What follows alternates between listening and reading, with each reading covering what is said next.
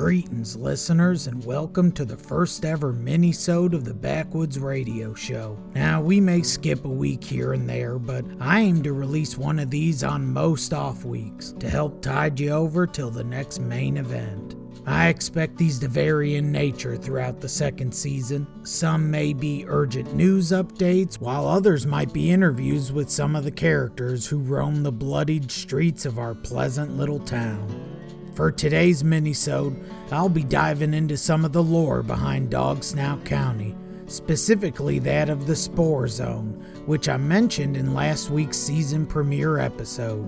As you all know, the Carlson Salvage Yard was forced to shut down last week after it was engulfed by alien plant life. This was the result of Bucky Carlson tracking extraterrestrial spores back to the salvage yard after he journeyed into the Spore Zone wearing improper attire. Today, I'll be telling you a little bit more about the Spore Zone and how it came to be. I hope you enjoy. I'm Squatch Ronson, and you're listening to a minisode of the Backwoods Radio Show.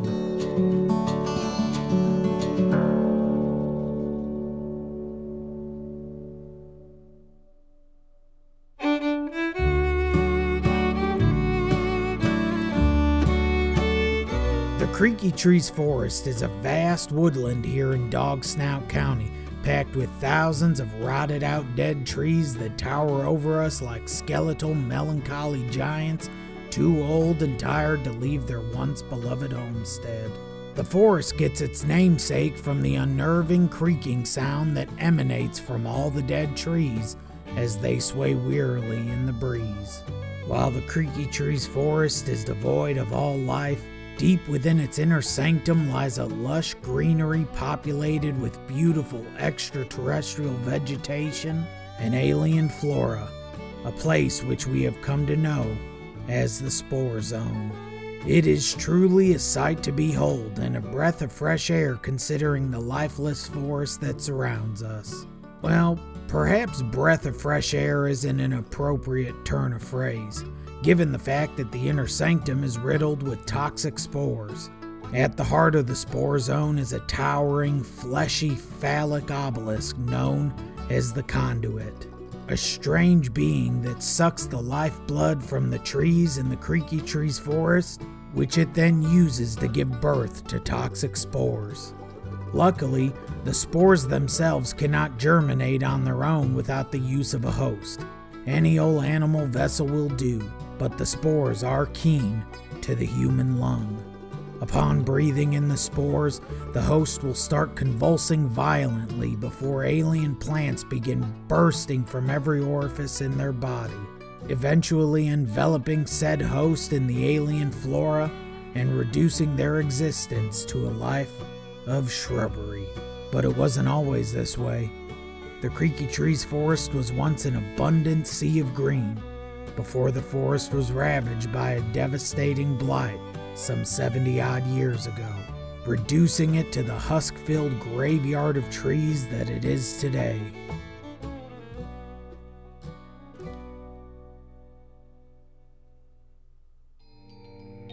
The blight came in the 1940s after a mysterious organization known as the Cradle planted roots here in Dog Snout County. The institution touted groundbreaking medical technology that could alter the trajectory of humanity on a global level and theoretically skip our species forward some 2,000 years. Seeing the potential for the embetterment of Dog Snout County, the town leader allowed the Cradle to break ground in the Creaky Trees Forest, which at the time was known as the Dog Snout Woodlands. After establishing their headquarters, the Cradle was ready to get cracking on their experiments. But first, they would need a guinea pig.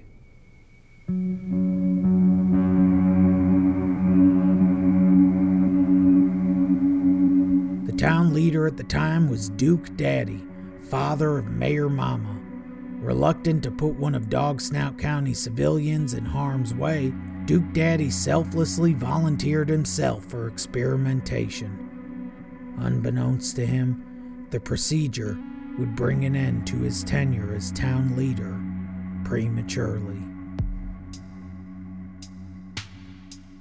As it turned out, the Cradle was not a selfless organization looking to improve the state of humanity.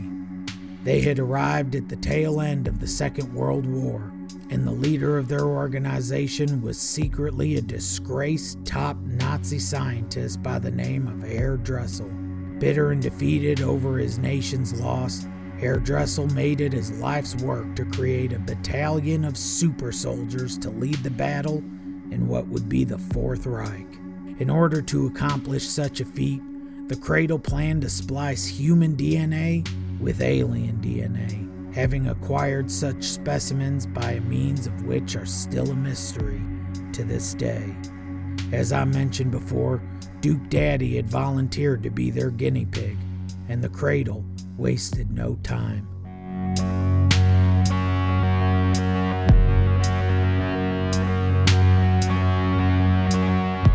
They injected Daddy with the extraterrestrial serum, expecting the results to be gradual, a slow-moving process which they would monitor over the course of months or maybe even years. But things escalated swiftly.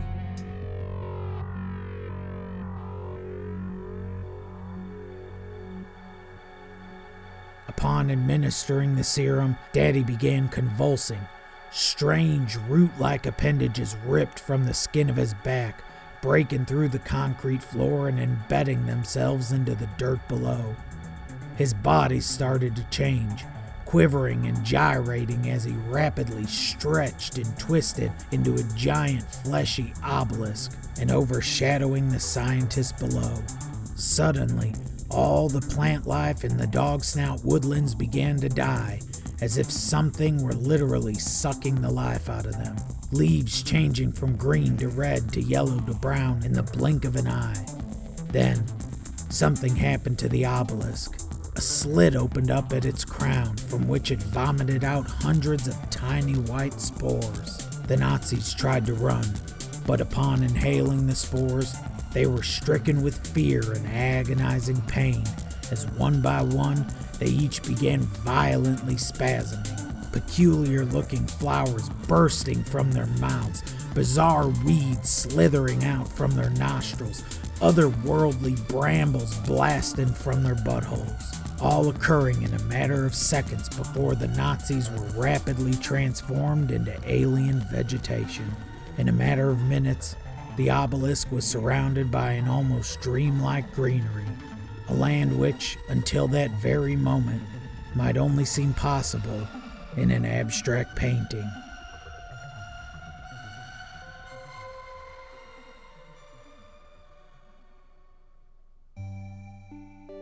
Bamboozled by the incident and mourning over the loss of their patriarch, Dog Snout residents were reeling, unsure of what would happen to their tiny little town, and more importantly, what might happen to them if the spores continued to spread. Seeing their desperate need for a leader, Mayor Mama stepped up to the plate to fill her father's shoes, which of course, I mean figuratively, though Mama very well could have done both of those things literally because she still had her legs at the time. That's how long ago this was. Mama recruited the top minds in Dog Snout County, and together, clad in hazmat suits and respirators, they ventured into the conduit's domain to investigate. To their surprise, the Spore Zone appeared to be less of a threat than they had anticipated. The spores themselves didn't seem to migrate too far from the conduit, and so long as one was careful not to track spores outside the inner sanctum, it appeared that there was no immediate threat. Mayor Mama said her goodbyes to the giant phallic fleshy tower that used to be her father and went on her way.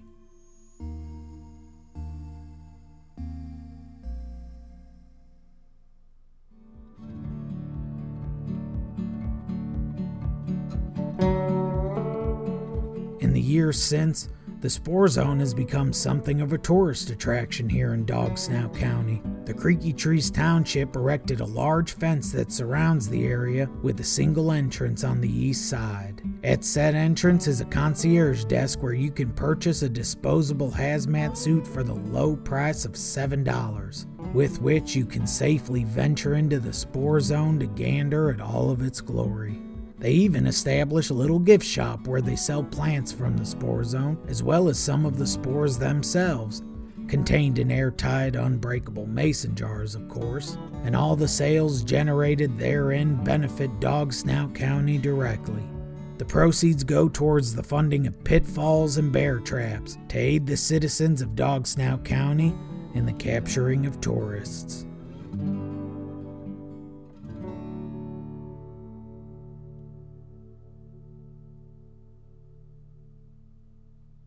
Before I sign off, Mayor Mama would like me to remind you all to never try and bypass the front gate and to always wear a containment suit when entering the Spore Zone. If your containment suit happens to tear while journeying through the Spore Zone, please head directly to the Decontamination Center, where Sheriff Bo will greet you with a flamethrower, with which he will use to decontaminate the planet of your existence.